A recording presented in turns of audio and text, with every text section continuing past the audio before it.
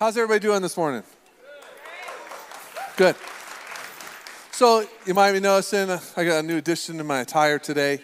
We're going to talk about this a little bit in this sermon because we're talking about Paul being imprisoned and in chains. We're going to talk about this, but I wonder if you ever thought about this. Have you ever wondered why Jesus never wore jewelry? Because he broke every chain. Amen. We'll get to this later, okay? Now, I know you guys, some of you guys hate when I do this, but I'm a football fan, okay? I love football. Thank you, 5 people. Today's a big day for football. We got some playoff games going on today.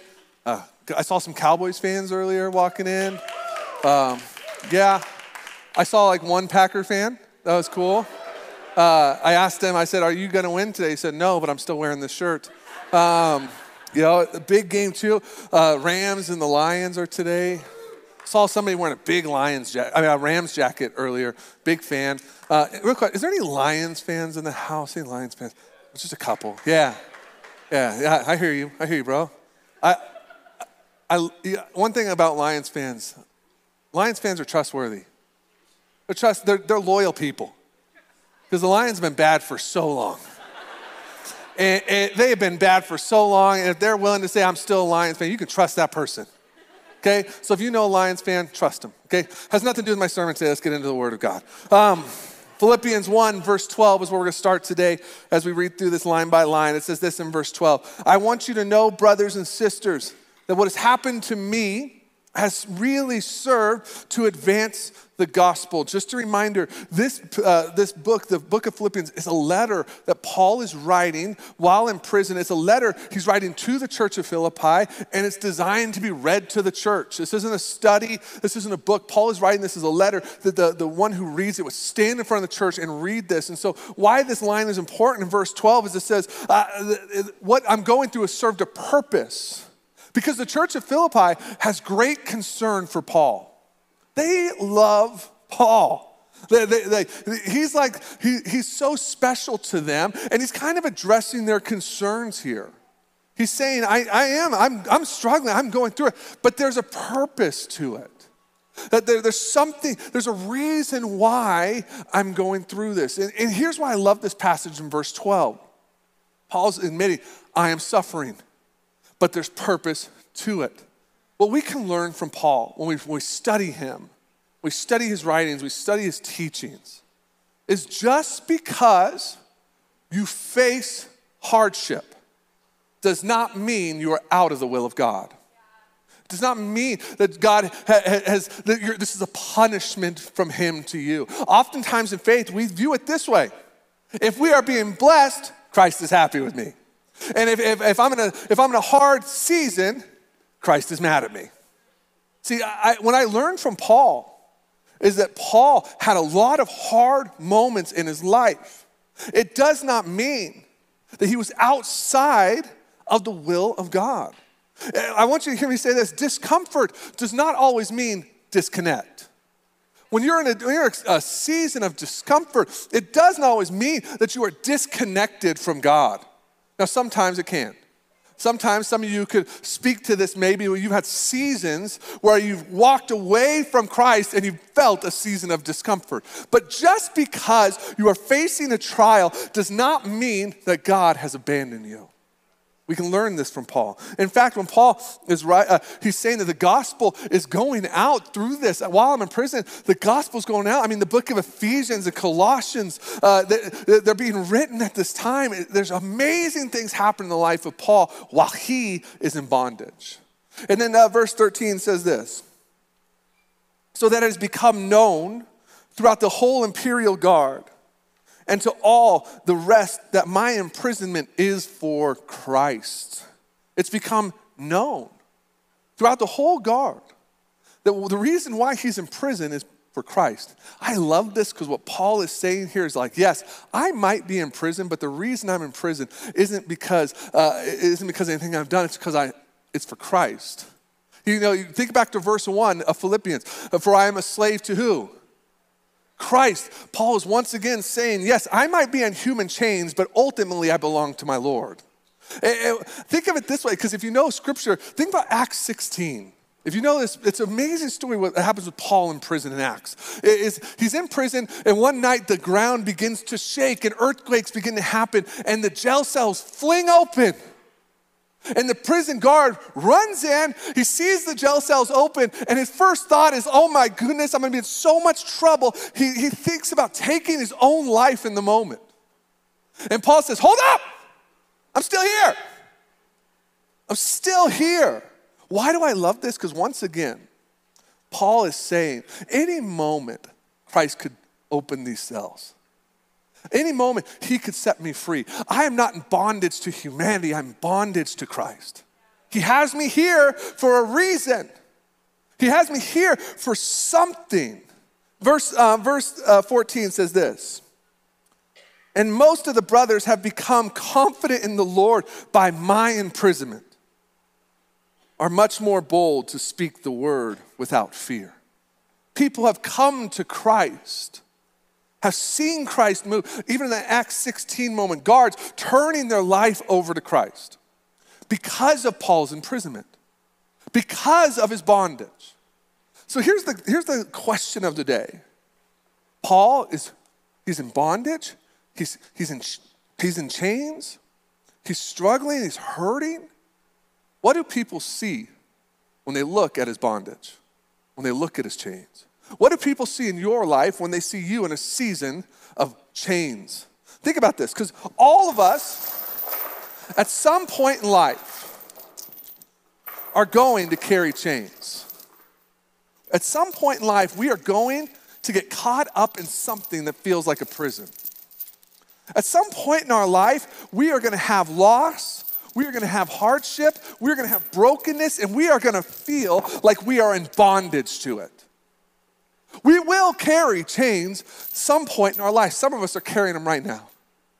Where we are going through stuff that feels like it's tied us down. It has us tied up. We are going through a hard time in life. What do people see? What do people see in you when you carry your chains? What do people see in you when you face loss? What do people see in you when you grieve? What do people see in you in times of stress? What do people see in you in times of pain? Do they see the chains, or do they see the breaker of chains? Think about this. When they look at Paul, it says, because of my chains, people are becoming more confident in Jesus and becoming more bold in sharing the faith because I am carrying chains. Sometimes, if we're honest, church, in our Christian walk, when we find ourselves in a season of chained up life, when we find ourselves carrying something heavy, when people look at us, they don't see Jesus. Because hear me on this. It's easy to find joy when you're not carrying chains. It's easy to walk in peace when you aren't feeling pain. It's easy to praise him when the bank account is good. It's easy to give him the praise he deserves when the blessings are coming. But what does your life look like when you have these? When people look at you, when you're in a season of what we can learn from Paul, when people look at you, even if I'm in chains, they will see I serve a God who can bring joy to the broken. When I am in chains, they will see a God that has a plan that goes beyond this moment. When they look at me in my chains, they will see someone who is passionate for the gospel of Jesus Christ no matter what circumstance I'm in. My prayer for the church is that we would not be a church that when we are unchained and blessed in the moment, we would praise him. And when we find ourselves in chains, we'd quiver and hide. When they look at us, do they see the chains? Or do they see the one who's carrying through the season of chains? When people looked at Paul, they became confident in their faith because while he was chained, he still praised Jesus. While he was chained, he still preached the good news of the kingdom. What do you do when you are in chains? My prayer is that people would look at the heavy chains we wear and see we serve a God that's bigger. Amen? Verse 14, Verse 15 here in Philippians 1. Then he goes on to say this, some indeed preach Christ from envy and rivalry, but others from goodwill. And then verse 16, the latter do it out of love, knowing that I am put here for the defense of the gospel. Some indeed preach Christ from envy and rivalry. What Paul is saying here, let's just call it what it is. Paul is acknowledging to the church of Philippi something they already know, that there's people out there preaching the gospel of Jesus who are happy Paul's in jail. What? Why are they happy he's in jail? Why are they happy he's in prison? They are happy because now it's their moment, right? They're preaching out of envy because they had envy for what God had done and how he had used Paul in such a miraculous way that they might have not got the glory they thought they deserved. They might not have got the celebration they thought they deserved for all their hard work they've been doing in the name of Jesus. Some people in this moment are preaching the gospel of Jesus from a place of envy from Paul. And I know you hear that and you're like, oh my gosh, these people, how could you do something? How could you corrupt something as perfect as the gospel and then allow your humanity to bleed through like that? The truth is we could easily slip into this kind of mindset. Anybody ever, don't raise your hand because that might be embarrassing for you, but I just want to ask you this question. You ever done something good? You ever done something good with bad intentions? You ever done something that was good? Maybe good for your family, something, but you've done it with bad intentions? That's what's happening here. They are preaching the gospel, but there's bad intentions. We can easily slip into this kind of mindset. Here's a couple things that might make us fall into this, especially in the church world. What about jealousy? Man, jealousy can make us do some crazy things. Jealousy, I mean, all of us have that one person, right? Don't point at them if they're here. But let's be honest, all of us, there's deep down in us, some of us, we have that one person that we just wish sometimes would fail. We just wish sometimes they wouldn't get the best deal on the house. Sometimes they wouldn't get the gift. Sometimes they wouldn't get the moment. Deep down, we wrestle with this jealousy. And why I'm saying this is because sometimes if we're honest, we will wish ill on people because we wish we had what they had. And if we're honest, sometimes we don't feel like they deserve it. Jealousy could turn us into doing things out of a place, even in the name of Christ, that could be wrong. What about this? Frustration. When you get frustrated with someone, sometimes, I'll be honest, sometimes we do this. We do things just to prove someone wrong. You ever been in that fight too long? You ever been in that argument too long, but you were too invested to quit? And you're just like, I'm gonna keep going until you know you're wrong. Because you need to know you're wrong. Frustration can cause this. This one's one of my favorites. Failure. Failure can cause us to do things out of a heart of envy or deceit. Failure can cause us to feel embarrassed. You ever failed publicly? Oh, it's the worst. It's the worst. Embarrassment can cause this. I think back to a time when I played college football. There was a practice we were having, and I was lined up ready to make this block, and I thought I had the right thing to do, and I took a step left when I should have went right. The guy goes right by me and just like demolishes the running back. First thought that ran through my head, because we have film study every week. We break down every play in practice. First thought that went through my head was like, hope nobody notices that. Hope nobody notices that. We get to film study. It's getting close to the moment where my play's coming up. I think this might have been one of my first prayers before I was even a believer. Like, God, if you just made that camera glitch, I will follow you for the rest of my life. I just need a blackout in this moment, God. He didn't answer that one. So the play comes, it happens, and the coach just starts tearing into me in front of the whole team. Shane, you're horrible. You're supposed to know better. And I'm just like, I know, coach, I know. You know what I thought of in that moment? I really hope the guy on the next play messes up worse. right? Like I just wanted the attention off of me. I really hope the guy on the next play missed the block worse than I did so the coach will stop yelling at me. We can do this in life. We can wish sometimes, I hope this person makes a mistake so people will stop looking at me as a failure. If it's a sibling. I hope that one day this person will fail in such a way that maybe I'll get celebrated for once. Failure can cause us to act like this. It can cause us to compare our gifts to others that God has given us. Paul here in this moment is acknowledging that these pastors and these leaders are spreading the gospel. They're using their gifts, but they're comparing themselves to Paul, causing deceit and envy in them. I mean, A.W. Tozer says this when it comes to gifts given by God. I am humbly grateful for their greater gifts and my smaller ones. What a bold statement. I only pray that I may use to thy glory such modest gifts that I possess. I will not compare myself with any, nor try to build my self-esteem by noticing where I may excel when another one doesn't. No, I'm not going to try to build my own self-esteem. It really comes down to this comparison game that often gets played.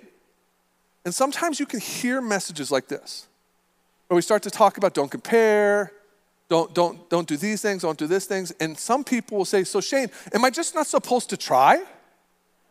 Am I supposed to have no ambition? Am I supposed to not strive to be great? Here's my thing. I think there's a difference between ambition and selfish ambition. I think you should have ambition and strive and work as hard as you can to bring Christ as much glory as you can.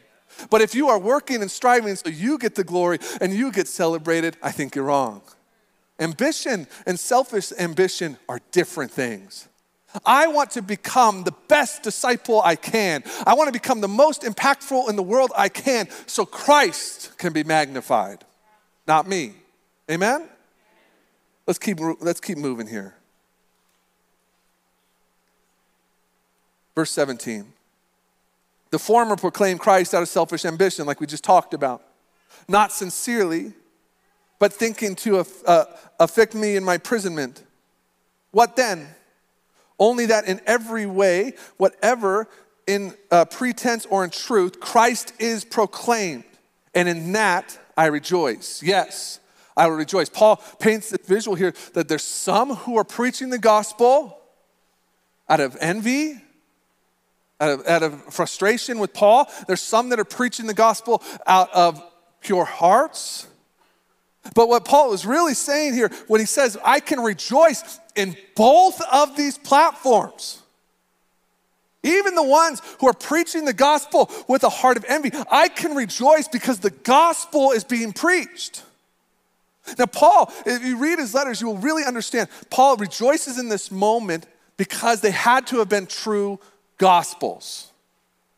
See, because Paul, when you realize what Paul's attitude was this: if you preach the truth, the true gospel, I don't care what your motives are.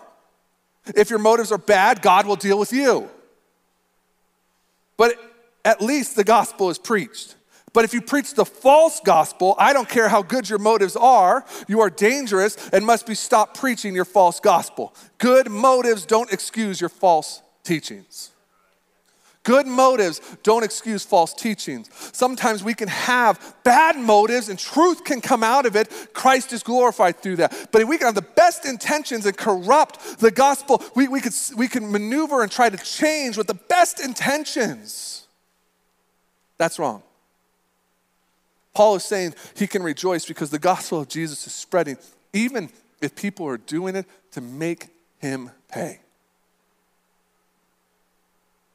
I know that's hard for some of you to understand. Because for some of you, when you hear this, you're like, no, that's not right. Paul should be frustrated. Paul should be angry. Here's why. Paul didn't care if his way happened or another person's way happened. Paul's main priority was the gospel of Jesus. That was his main priority. Everything else became second to that. Verse 19 says this: for I know that through your prayers and the help of the Spirit of Jesus Christ, this will turn out for my deliverance. For I know through your prayers and the help of the Spirit of Jesus, this will turn out for my deliverance. I mean, you can see here in this verse 19, there's a connection between the church of Philippi's prayers and Paul's deliverance. He's saying that I know that with you praying and with Jesus working, I will be delivered. I love this passage so much because of that word, no. For I, what? No. Confidence in Paul here of his deliverance and confidence in who Jesus is. Sometimes, if I'm honest, we would read this passage, for I wonder if your prayers and Jesus will deliver me. For I question, for I ponder, for I doubt. Paul is leading us in such a way here with this passage, saying that we are called to live our life with a faith that is, for I know Christ will deliver me. For I know Christ will show up. This kind of faith that is so strong and it has such deep roots to it, that even in the midst of any trial, in the midst of imprisonment, the midst of a suffering, I know Christ will deliver me. Let me just say this real quick to you, church. If I'm honest, I think sometimes when we find ourselves in moments like this, we can pray things like this. God, I hope you show up. I hope you work. Here's one I think none of us want to admit, but I think is true in some of our lives. When we go and we make these requests, here's how we pray. God, I don't know if you're real or not. God, I don't know. I doubt. See, if we want a faith like Paul, it comes from getting to a place where we approach Jesus. We approach him and we live for him in such a way that is not buried down with doubt and questions. It's a kind of faith that is so certain that I can be in a prison and know that I will be delivered. Know that he's working. Know that he will save me. And then, let me speak on this faith. This is kind of interesting. This kind of faith, I don't think means you can just like do whatever you want. Like, I don't think this faith just means like you can just act like stupidly. Sorry. Like I see some people sometimes who like they're followed, like they have this moment of like, well, I believe in Jesus, he's gonna protect me, so I'm just gonna do all these silly things. Like I grew up I came to Christ through what I call like the thrill seeker movement, like, you know, that time where everybody was like jumping off rocks and planes and all that stuff. I had a group of friends who would go up and they would do these super low parachute jumps and they would say like, I believe Jesus is good, let's make it more dangerous. I just don't see, when I read scripture, I don't see that. He's like, yes, you have faith in me. Now do something stupid. No, we still need to use discernment and judgment, right? But when we find ourselves in trial, we can hold on to that faith. Verse 21 says this, and many of you know this. Oh, sorry, verse 20 is where we're at. Verse 20. As it is my eager expectation and hope that I will not all be ashamed, but that with full courage, now as always, Christ will be honored in my body, whether by life or by death. This is a very bold statement from Paul to the church of Philippi, saying that if I die, Christ will be magnified. If I live, he'll be magnified through my life. No matter what he decides to do here, he will be magnified. He will be worshiped. Guys, we have to understand Paul is setting a great example of us, the church in 2024, who, if we're honest, we have some like some of the easiest conditions to be a believer in. And I think it's kind of hurt us in a way because when times are bad, we don't say, Christ be magnified. We say, Christ, where are you? But when times are good, Christ be magnified. I love this about Paul because he's like, okay, if I live, yes, Christ. If I die, yes, Christ. What a bold faith for us to follow. Verse 21 speaks to this even more. You know this verse. Many of you have heard this verse before. For to me, to live is what? Christ. And to die is what? Gain. Paul is saying here that death is not a defeat for him. It's the beginning. It's a proclamation of the church of Philippi. He's telling them, I might die, but it will be gain for me because I will be with Jesus in heaven. To be with Christ was gain here. Was gain for him in such a way that, as we're going to read here in a little bit, he battles with this wanting to be with Christ, but still being here on earth. If I live, Christ, it's for Christ. If I die, I will be with him in heaven. That is gain for me. I think this really speaks to this idea of faith versus fear. Faith versus fear here. Paul, like we've been talking about, had such a faith that there was no question where he was going when he died. He knew he was going to be with Jesus in heaven. And so he lived his life with the absence of fear of this occurrence. Of this occurrence. I think some of us, we have to evaluate, like, am I scared of dying? Am I scared of this moment? What does that mean in me? What do I need to do to get to a place like Paul, where I can view death authentically, not just the Christian lingo we say, but like authentically in my heart and in my soul, really crave eternity? I think we are so good at saying things like, yes, I'm going to be with him for eternity, but it hasn't like embedded in us. It doesn't become a part of us, that it changes the way we live. Verse 22 and 24, as he continues here, it says, if I am to live in the flesh, that means fruitful labor for me. Yet which I shall choose, I cannot tell. I'm hard pressed between these two. He's talking about these two worlds here. My desire is to depart, to be with Christ, for that is far better. But to remain in the flesh is more necessary on your account. He's saying to the church of Philippi, I desire to be with Christ more than you can imagine, but I need to stay in flesh. I need to stay in the suffering for you. What Paul's really saying in this verse is I crave eternity. I long to be with Christ forever, but while I'm here, I will bear fruit. While I'm here, I will serve him. While I'm here, I will keep bringing people to him. I'm going to say something as straightforward, as bold as I can say it, because I think some of you need to hear this. Stop wasting the time you have. Stop wasting it.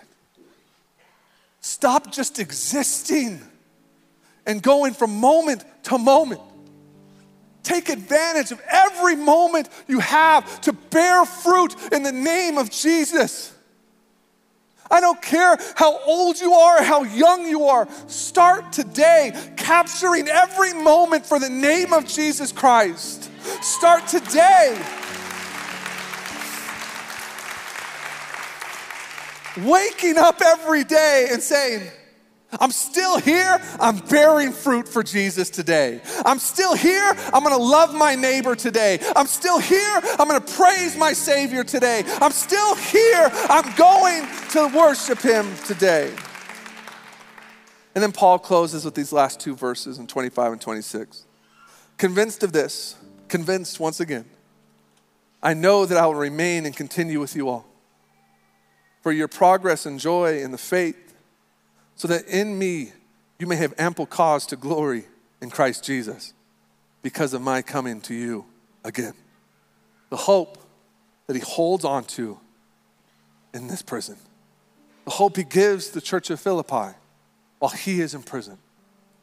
By his chains, by his bondage, they're able to find hope because they see it in him. We're going to close with a song here. I want us to sing this song. I know a lot of you want to get to lunch, and I locked the doors, so don't even worry. I want to challenge you. This last song, we've talked a lot today about like really living in such a way that it goes just beyond words. That it goes just beyond singing a catchy tune. But to getting to a place of authentically believing. I want us to sing this song as a declaration. And the reason why we chose this song is I feel like it fits this passage so well. I'm going to read you this. This is what I want us to declare today boldly and proudly. If I live, I'm living for you. If I die, I'm dying for you. Whatever comes, Lord, let it be true. I'm following you. I'm following you. If I live, it's all for you, Christ. And whatever this world throws at me, it will still be for you. Amen? Let's pray together. Father, we love you. We praise you. Thank you for today. Pray that you'd give us this kind of faith, that we would proclaim this truth, that our life would not be circumstantial, that in the good times we would praise you, and in the bad times we would praise you. Help us get there, God. Help us get to that truth. In Jesus' name, amen.